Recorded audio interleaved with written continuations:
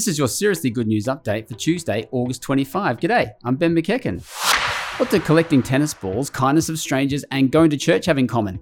Eternity editor John Sandeman speaks for many of us when he shares how the COVID pandemic means we no longer know how to act around each other, and he offers a sobering approach to dealing with that.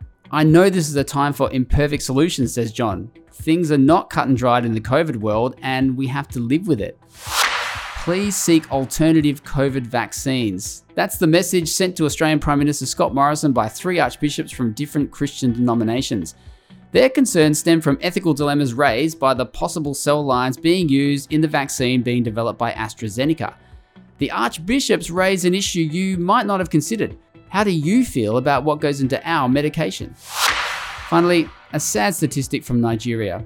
Already this month, almost 50 Christians have been killed by Fulani herdsmen, according to local sources.